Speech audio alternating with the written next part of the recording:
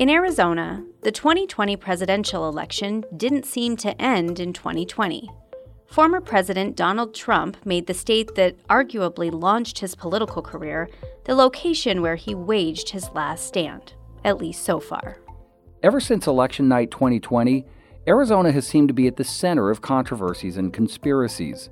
The state's unprecedented review of 2.1 million ballots in Maricopa County stands with the January 6th attack on the U.S. Capitol as the two events that crystallized America's deep political divide. Welcome to The Gaggle, a politics podcast by the Arizona Republic and azcentral.com. I'm Yvonne Wingett-Sanchez with Ron Hansen.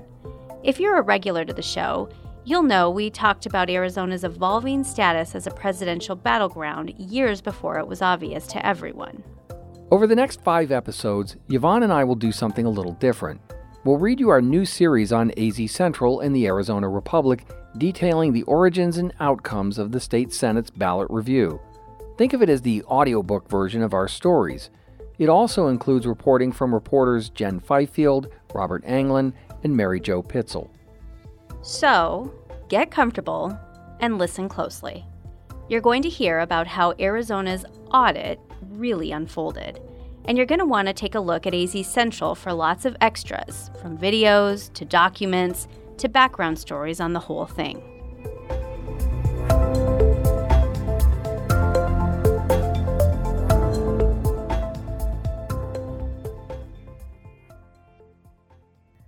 Rusty Bowers was talking on his cell phone to Karen Fan after church services on the Sunday before Thanksgiving, looking ahead to another hectic week.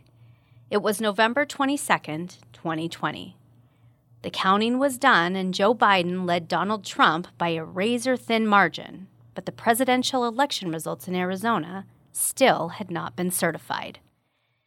The state's House Speaker and Senate President have a bond that stretches back decades, forged by family friendships. This time, the two Republicans conferred about something that surprised them both. Fan told Bowers that the president's allies had called her repeatedly. They wanted to get her involved in a plan to help deliver an election result more to his liking. By then, it was clear to most that Trump had lost his re-election bid for the White House and that Arizona had helped elect Biden. Seconds after Bowers hung up with Fan, and while he still sat parked in the driveway in his Toyota Prius, the dashboard on his car lit up. Bowers had a phone call. It was the White House. In a Bluetooth conversation that lasted several minutes, Trump and his lawyer, Rudy Giuliani, noted their deep concern for what they viewed as widespread fraud and irregularities in Arizona's election. Giuliani said they had evidence dead veterans had voted, and illegal immigrants. And there were other problems, too. Trump and Giuliani wanted Bowers to help ensure President-elect Biden's 10,457 vote win in Arizona would not be formalized a week later. They told him there's a way we could help the president, and that Arizona had a unique law that allowed the legislature to choose its electors rather than voters, Bowers recalled. That's the first I've heard of that one, a skeptical Bowers told them. He told the men he needed proof to back up their claims. I don't make these kinds of decisions just willy-nilly. You got to talk to my lawyers, and I've got some good lawyers. Bowers told them he supported Trump, voted for Trump, and campaigned for him too. What he would not do is break the law for him. You are giving me nothing but conjecture and asking me to break my oath and commit to doing something I cannot do because I swore I wouldn't. I will follow the Constitution, he told the men. Trump, who was gregarious throughout much of the call, but quiet during that exchange, told Bowers he understood. Rudy, you've got to get him the evidence that he needs, Bowers recalled the president saying. Trump told Bowers, we're just trying to investigate. Giuliani repeatedly assured Bowers he would send the evidence to attorneys at the State House of Representatives. The evidence never arrived, Bowers told the Arizona Republic. But Fan proceeded with the ballot review Trump wanted. This is how Arizona plunged into a fog of conspiracies, riven with partisanship and targeted by opportunists from across the country. Trump led the effort to undermine the results after some projected Arizona to slip to Democrat Joe Biden. The state was one of two targeted by congressional Republicans on January 6th who were willing to disenfranchise millions of voters in a brash legal experiment that would have redefined the election certification process. And even before Trump left the White House, Fan put in motion a ballot review. Of the swing states, Arizona perhaps was the most susceptible to an election challenge. Biden's margin of victory in Arizona was the smallest of any state he won. State government was in Republican hands, providing plenty of potential allies, from the governor to the leaders of the state legislature to the Maricopa County Board of Supervisors.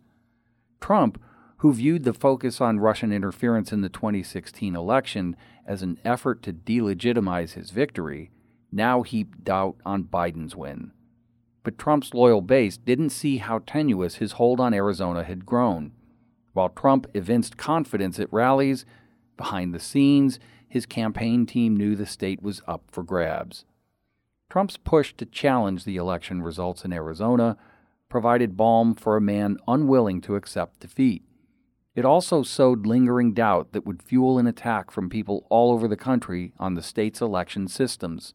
It had enablers inside the state and out. Many Republicans quickly joined Trump's unfounded accusations of fraud, some more forcefully than others. A few, such as Bowers and Governor Doug Ducey, resisted the public and political pressure to get behind the narrative of a stolen election. One Arizona member of Congress led protests outside Maricopa County's election facilities, even as ballots were being counted. 3 GOP members of Congress from Arizona later voted to set aside the state's election results. The circus-like atmosphere drew Trump diehards, election conspiracy theorists, and far-right media that simultaneously created buzz and fed off it. It raised cash for Republicans and doubts for voters, threatening public confidence in elections here and elsewhere. Interviews with dozens of people connected with the drama at the Arizona legislature and the Veterans Memorial Coliseum in Phoenix, where the ballots were examined for months, make this much clear.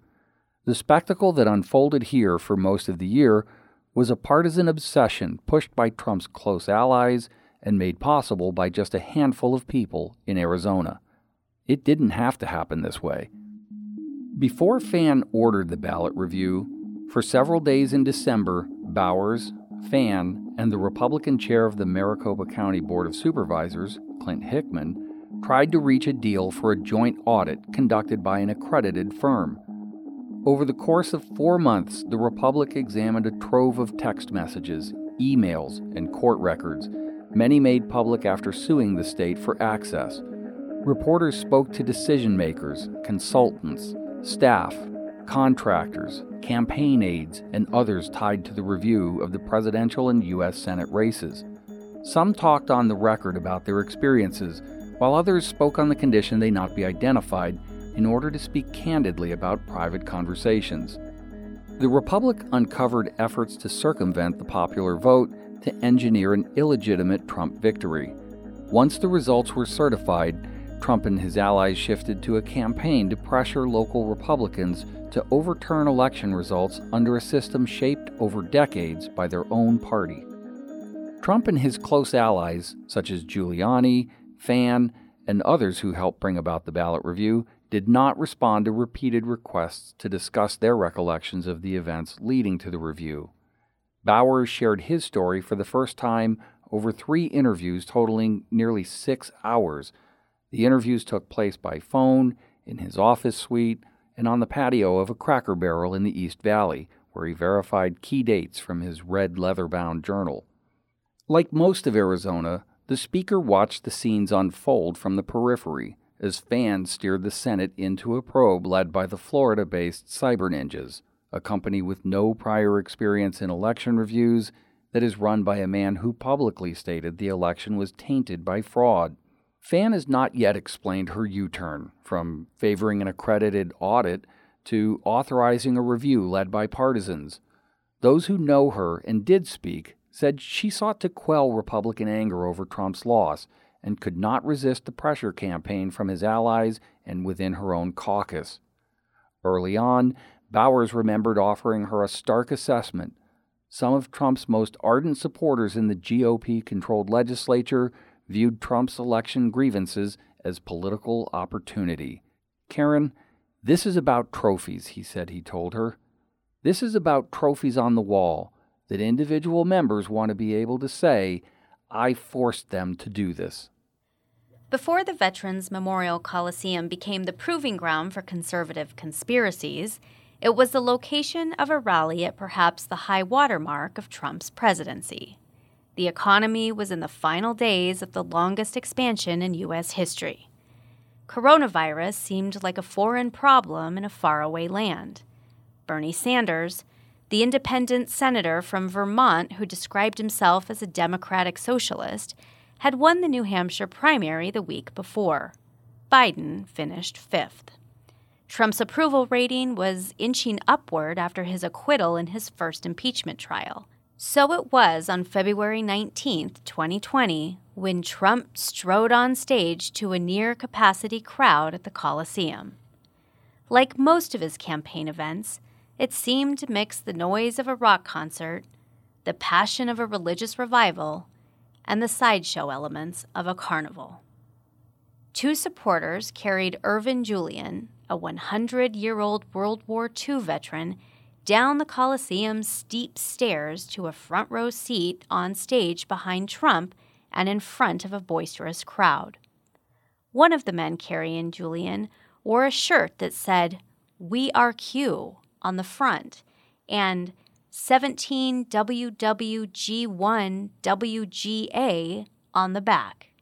It is a phrase adopted by the QAnon conspiracy movement that stands for "Where we go one, we go all." One by one, Ducey, all four of the state's Republicans in Congress, Fan, Bowers, and Kelly Ward, the state Republican Party chairwoman, took the stage as Trump praised the state's Republican team. "With your help, we're going to defeat the radical socialist Democrats," Trump said early on. "We have the best economy, the most prosperous country that we've ever had, and the most powerful military anywhere in the world." Trump's 82-minute triumphal speech left his supporters delighted and his campaign confident that he was well-positioned to again win a state he had narrowly carried in 2016, when he defeated Democrat Hillary Clinton by 91,234 votes. Trump's victory that year extended Arizona's run of wins for Republicans in presidential races. The GOP won 16 of 17 presidential contests in the state, beginning in 1952. Trump's electrifying optimism, shared by thousands of his supporters that day in the Coliseum, seemed rooted in political inevitability. In hindsight, Trump's prospects began dimming almost immediately after that rally. Less than a month after Trump's speech, Biden took control of his party's nomination, pitting Trump against the candidate best positioned to win in Arizona and the one Trump worried most about. The coronavirus soon exploded into a pandemic that locked Americans inside their homes, upended the political agenda, and brought a sudden end to a decade-long run of economic growth. The state's presidential preference election on March 17th and the rapidly worsening health crisis raised the first real concerns about voting and election management in Arizona, and they largely came from Democrats. By then, COVID-19 was beginning to spark fear across the country, and the White House had called for a 15-day national quarantine to halt the virus. Democrats moved their final presidential debate to Washington, D.C. from Phoenix because of the widening crisis. The day before the election, Senator Kyrsten Sinema, a Democrat from Arizona, texted Arizona Secretary of State Katie Hobbs, a Democrat, asking her to delay the election, according to records obtained by the Republic. The two have known each other for years and served together in the state legislature. Sinema sent Hobbs a link to a Twitter post by a political website that said polling sites could be hazardous during a pandemic. At the time, Little was known about the virus and its spread. Some feared shared items such as pens could help spread the coronavirus. File a request to the AZ Supreme Court ASAP, asking you to postpone, Sinema texted. This is what Ohio just did. You can file a special action right now. Who is this? Hobbs responded in a text. Kirsten. I would file a special action now. We do not want to be the state that violated the 15-day effort to stop the virus. The governor has been very slow to move on every precaution. That is his choice, I guess, but you do not have to be like that. You can do what needs to be done. I am going to say the election should be postponed publicly very soon. Hobbs responded, Understood.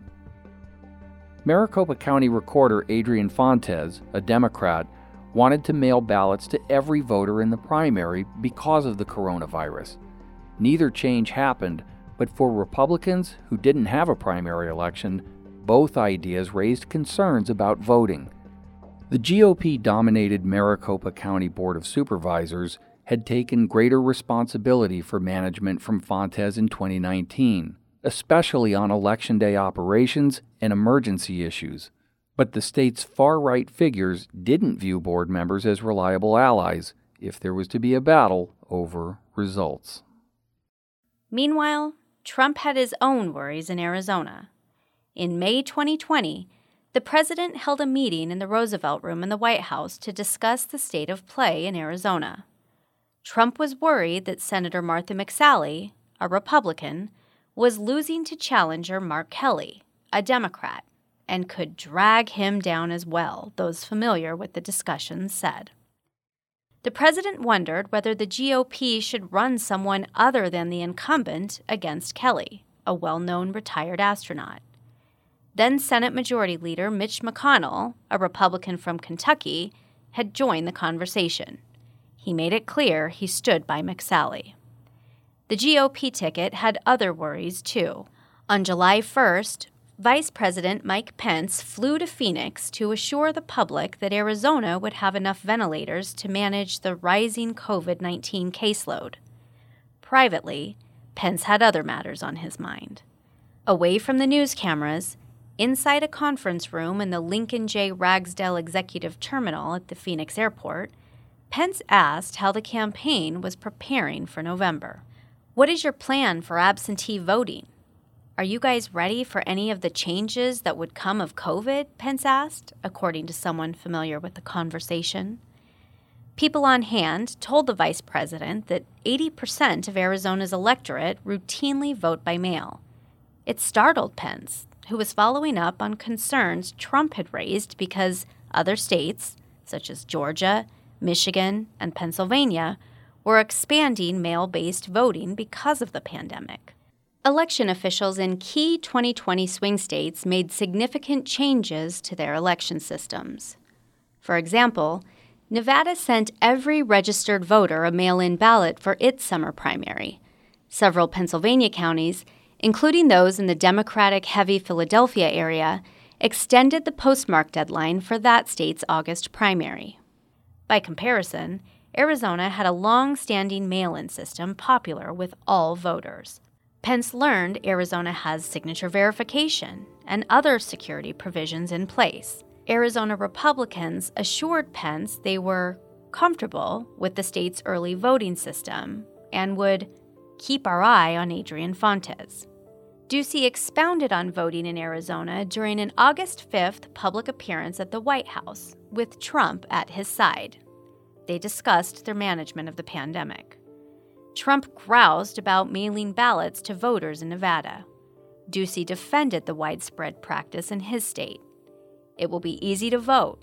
78% of the citizens already vote by mail in Arizona, but we've been doing this since 1992, Ducey said. So, over the course of decades, we've established a system that works and can be trusted. When the cameras were gone, Trump seemed pleased with the governor's answer. The president exuberantly asked Ducey if his state needed any additional help. But the August primary created more anxiety for Republicans. Democratic turnout matched the GOP's, and after Trump's attacks on mail-in voting, Many Republicans held on to their ballots until the last moment before dropping them off at the polls. One GOP figure said the daily mailed-in returns of Republicans' early votes had fallen off a cliff. Trump's team on the ground in Arizona was alarmed. During voting periods, both parties focused get-out-the-vote efforts on people who have not yet cast their ballots. The longer reliable voters held their ballots, the more the parties would have to use their scarce time and money to try to convince them to participate. Trump always had another unique problem in Arizona that would cost him: his feud with the late Senator John McCain, a Republican from Arizona. McCain forged a bond with Arizona voters over his almost 36 years in office. He won all 11 House, Senate, and presidential races that he ran in the state. In 2016, McCain received more votes in Arizona than Trump did. Trump's broadsides against McCain, extending even after his death, didn't matter to most Republican voters. But they did matter to some, and in a close race, it had an outsized impact. Beginning in the early days of his presidential run in 2015 and continuing into the final months of the 2020 election, Trump attacked McCain in personal terms. The attacks cost Trump support among women, moderate Republicans, and independent voters who respected McCain and found the attacks unpresidential. For more than a year ahead of the election, political pollsters and experts warned that Trump was in danger of losing Arizona, in part as support eroded among these key constituencies, especially in parts of Phoenix and its suburbs where the late senator had dominated his races. Despite the warnings, Trump kept up the attacks. At one point, Trump personally asked Ducey to help keep the senator's widow, Cindy McCain, neutral in the race, people familiar with the request said. A person close to Cindy McCain said the governor never asked her to withhold an endorsement in the race. A spokesman for the governor would not characterize Ducey's conversations with McCain, saying they were private. Though Trump's campaign hoped to keep her on the sidelines, they sensed she was moving in the wrong direction, someone familiar with the strategy recalled, and that's going to be a problem for us. In September, The Atlantic magazine published a story citing unnamed sources that said Trump complained when flags were lowered in observance of McCain's death in 2018. "What the f*** are we doing that for? Guy was a f***ing loser," Trump said, according to The Atlantic. The president denied The Atlantic's story, although other media outlets substantiated some of the remarks attributed to Trump. 3 weeks later, Cindy McCain publicly endorsed Biden. Trump responded with a tweet saying, "Never a fan of John. Cindy can have Sleepy Joe." Democrats followed her announcement with an ad blitz that put her words on screens across the country, especially in Arizona. The Arizona Republican Party later censured Cindy McCain. In a series of Saturday video conferences from their homes in the final weeks before the election, Ducey and his team advised top staffers in Trump's campaign to maximize their visits to the battleground state with appearances outside of Phoenix. Trump and Pence visited 8 cities other than Phoenix in the final month in an effort to build a rural firewall.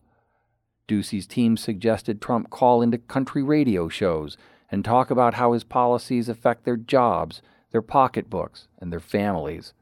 One person familiar with the calls said Trump's political team knew Arizona was going to be tough. While Trump, Pence, and their surrogates zipped in and out of Arizona to try to shore up support, Biden and his running mate, Kamala Harris, barely visited. The GOP campaign rallies left Republicans fired up about their prospects and poorly prepared for an election loss. Hours after the polls closed on Election Day, Fox News made an aggressive but ultimately correct call that Biden had won Arizona. 4 hours later, the Associated Press followed suit. Arizona was the first state projected to fall from Trump's winning 2016 coalition, and it raised the specter of further losses in states such as Wisconsin, Michigan, and Pennsylvania. All of those states, plus Georgia, eventually did flip to Biden, but it wasn't immediately clear that it would happen. Trump responded to the quick Arizona call in an overnight news conference from the East Room of the White House that effectively gave license to his supporters to cast the election as stolen. "This is a fraud on the American public," Trump said at 2:30 a.m. November 4th to a cheering crowd. "Frankly, we did win this election, so our goal now is to ensure the integrity for the good of the nation." The president said he wanted all voting to stop and said his campaign would be headed to the U.S. Supreme Court. Instead, the Trump campaign leaned heavily on officials at Fox News, hoping to undo their Arizona projection. In the days after the quick call, Ducey's 2018 deputy campaign manager walked conservative host Sean Hannity and two senior executives with Fox News through scenarios that indicated why the state remained within Trump's reach. The Ducey aide gave a similar briefing to the Trump campaign. While Trump could not fathom how periodic updates could shift the race so dramatically in Arizona, campaign insiders were long accustomed to close races and results that changed over days as ballots were counted. Arizona counts its mailed-in ballots first, and fewer Republicans sent in early ballots in 2020. Instead, they dropped them off at the polls. Those votes were tabulated last, after the Election Day voters' tallies. In 2018, Sinema won her Senate seat after 6 days of counting. In 2016, U.S. Congressman Andy Biggs, a Republican from Arizona, won his first primary election by 16 votes after a recount shifted only a few dozen votes over 17 days. Biggs was now one of the leading skeptics of Arizona's results.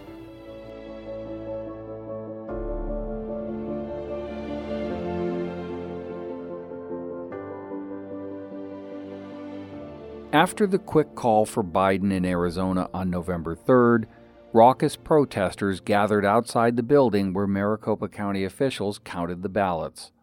By then, some Trump supporters suggested, falsely, that election officials provided them Sharpie pens that could bleed through their ballots and eliminate their votes. It was a conspiracy theory amplified in conservative circles, including by Eric Trump, the president's son. For people like Fontes and Maricopa County Sheriff Paul Penzone, it was not a moment to explain the intricacies of ballot markings. They feared violence. Dozens of people, some clearly carrying firearms, swarmed the parking lot area outside the county's election offices. Mindful of the deadly clash in 2017 in Charlottesville, Virginia, Penzone put several armed response teams inside the building and had dozens of other deputies in the area on standby to protect the systems, the ballots, the people, everything in there. Fontes, the county recorder, called it a necessary response to a charged situation. At one point, the angry crowd pulled an election worker into their unprotected area. This person literally had to get physically wrestled away from a group of them and pulled back into the building, Fontes remembered. It was in my head that there would be casualties. It was in my head that we would have to be cleaning blood out of the warehouse because they were ready. They were armed. They came to assault my staff. Protests went on for days, with U.S. Congressman Paul Gosar, a Republican from Arizona, fueling accusations of a stolen election. Alex Jones, a conspiracy monger who called the 2012 massacre of children at an elementary school in Connecticut a giant hoax, used a megaphone to exhort protesters to maintain their fight for Trump. The sheriff's office has spent an estimated $1.2 million on law enforcement efforts tied to the election and ballot review, including on demonstrations and protection efforts. The tab may not yet be final. While Trump signaled the beginning of a drawn-out fight in the hours after the election, McSally, the Republican candidate for the U.S. Senate, all but disappeared from public view. McSally didn't formally concede her race for days, but by November 9th, several of her key campaign staff were vacationing in Mexico. She wound up losing to Kelly by 78,806 votes. When the presidential ballots were fully counted on November 14th, just 10,457 votes, fewer than the number of people who fit in the Coliseum, separated Biden from Trump. The 0.3 percentage point difference made it the tightest presidential race in state history. It was a bitter disappointment, but it wasn't a complete loss for Republicans. The GOP maintained its hold on the state house, and Arizona's 4 Republicans in Congress were re-elected. Republicans accepted those results, made in the same election that delivered Trump's loss. But Republicans loyal to Trump could not accept his defeat. Trump supporters across the country bombarded Arizona election officials and lawmakers with staggering numbers of emails, voicemails, and text messages. Like Trump, many voters could not reconcile the energy of his campaign with the quick call for Biden and the ever-tightening margins in Arizona. Democratic gains in traditionally red Maricopa County fueled suspicions that Trump's loss owed more to cheating rather than his limited appeal. State Representative Shauna Bolick, a Republican from Phoenix, said she received 57,000 emails in the first 2 months after the election, and still gets some. At one point early on, Bowers' secretary told him the office received more than 20,000 emails and 10,000 voicemails each day. After receiving 9,000 text messages at one point, now Senator Paul Boyer, a Republican from Glendale, got another phone number. The messages often maintained fraud tainted the election, and Democrats and their allies were covering it up. Many were vulgar, some were threatening. It is criminal for state legislators to certify a fraudulent election, one message to Bowers said. Rusty's going to prison, another email said. 80 million patriots will make sure of this. Fix this mess of an election now. Do not let the people who committed obvious fraud, intimidation, threaten and lie, and who did not win into our White House, read another. The din included more than just Trump supporters, lawmakers said.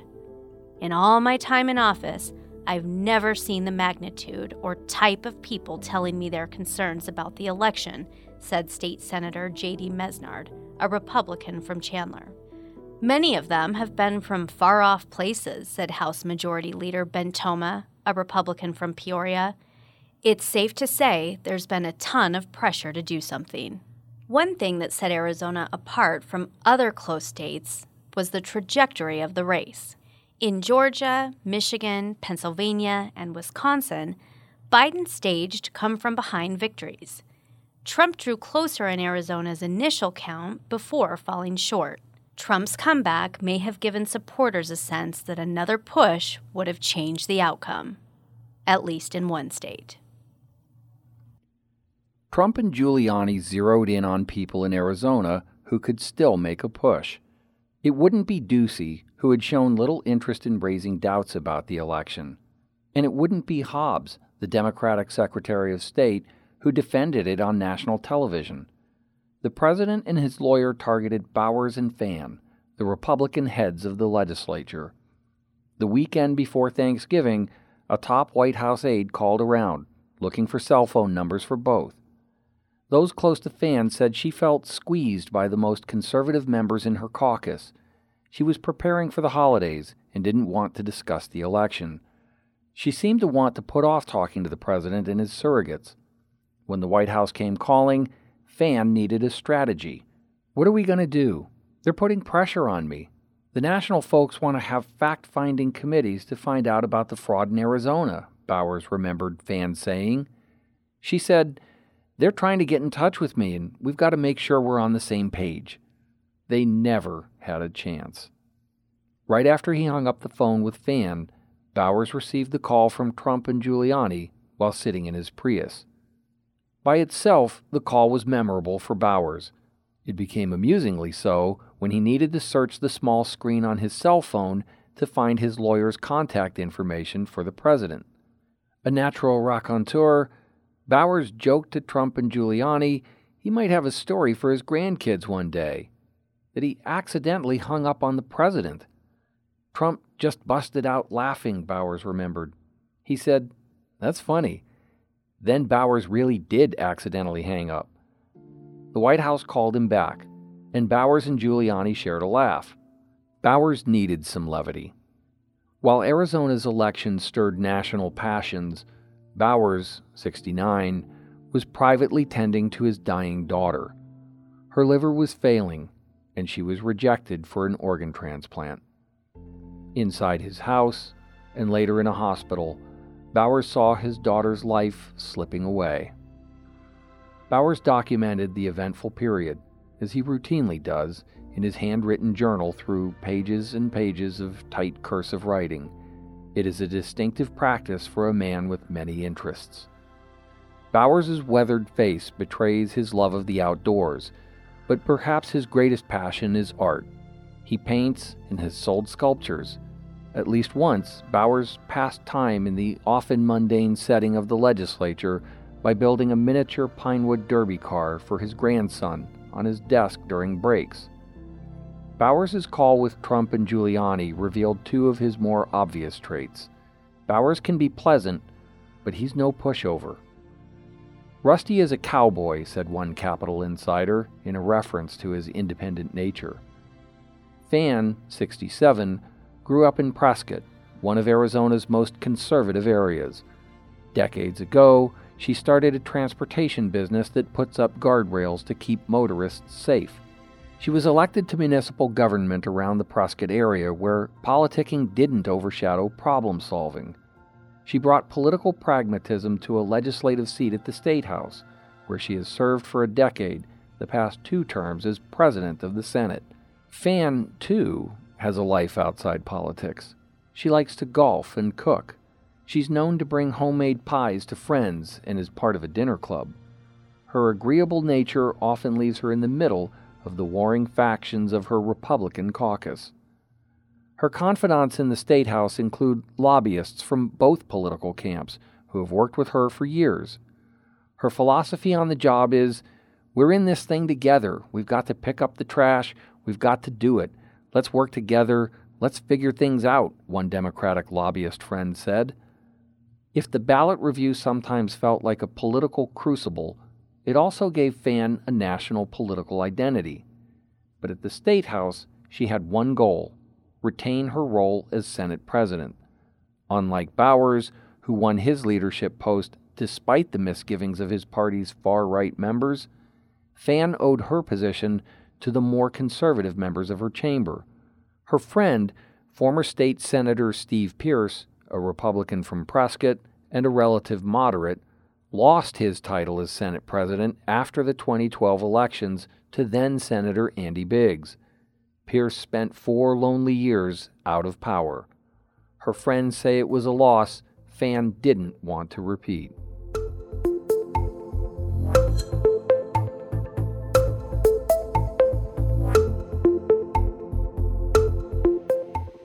Thank you so much for listening to this episode of The Gaggle.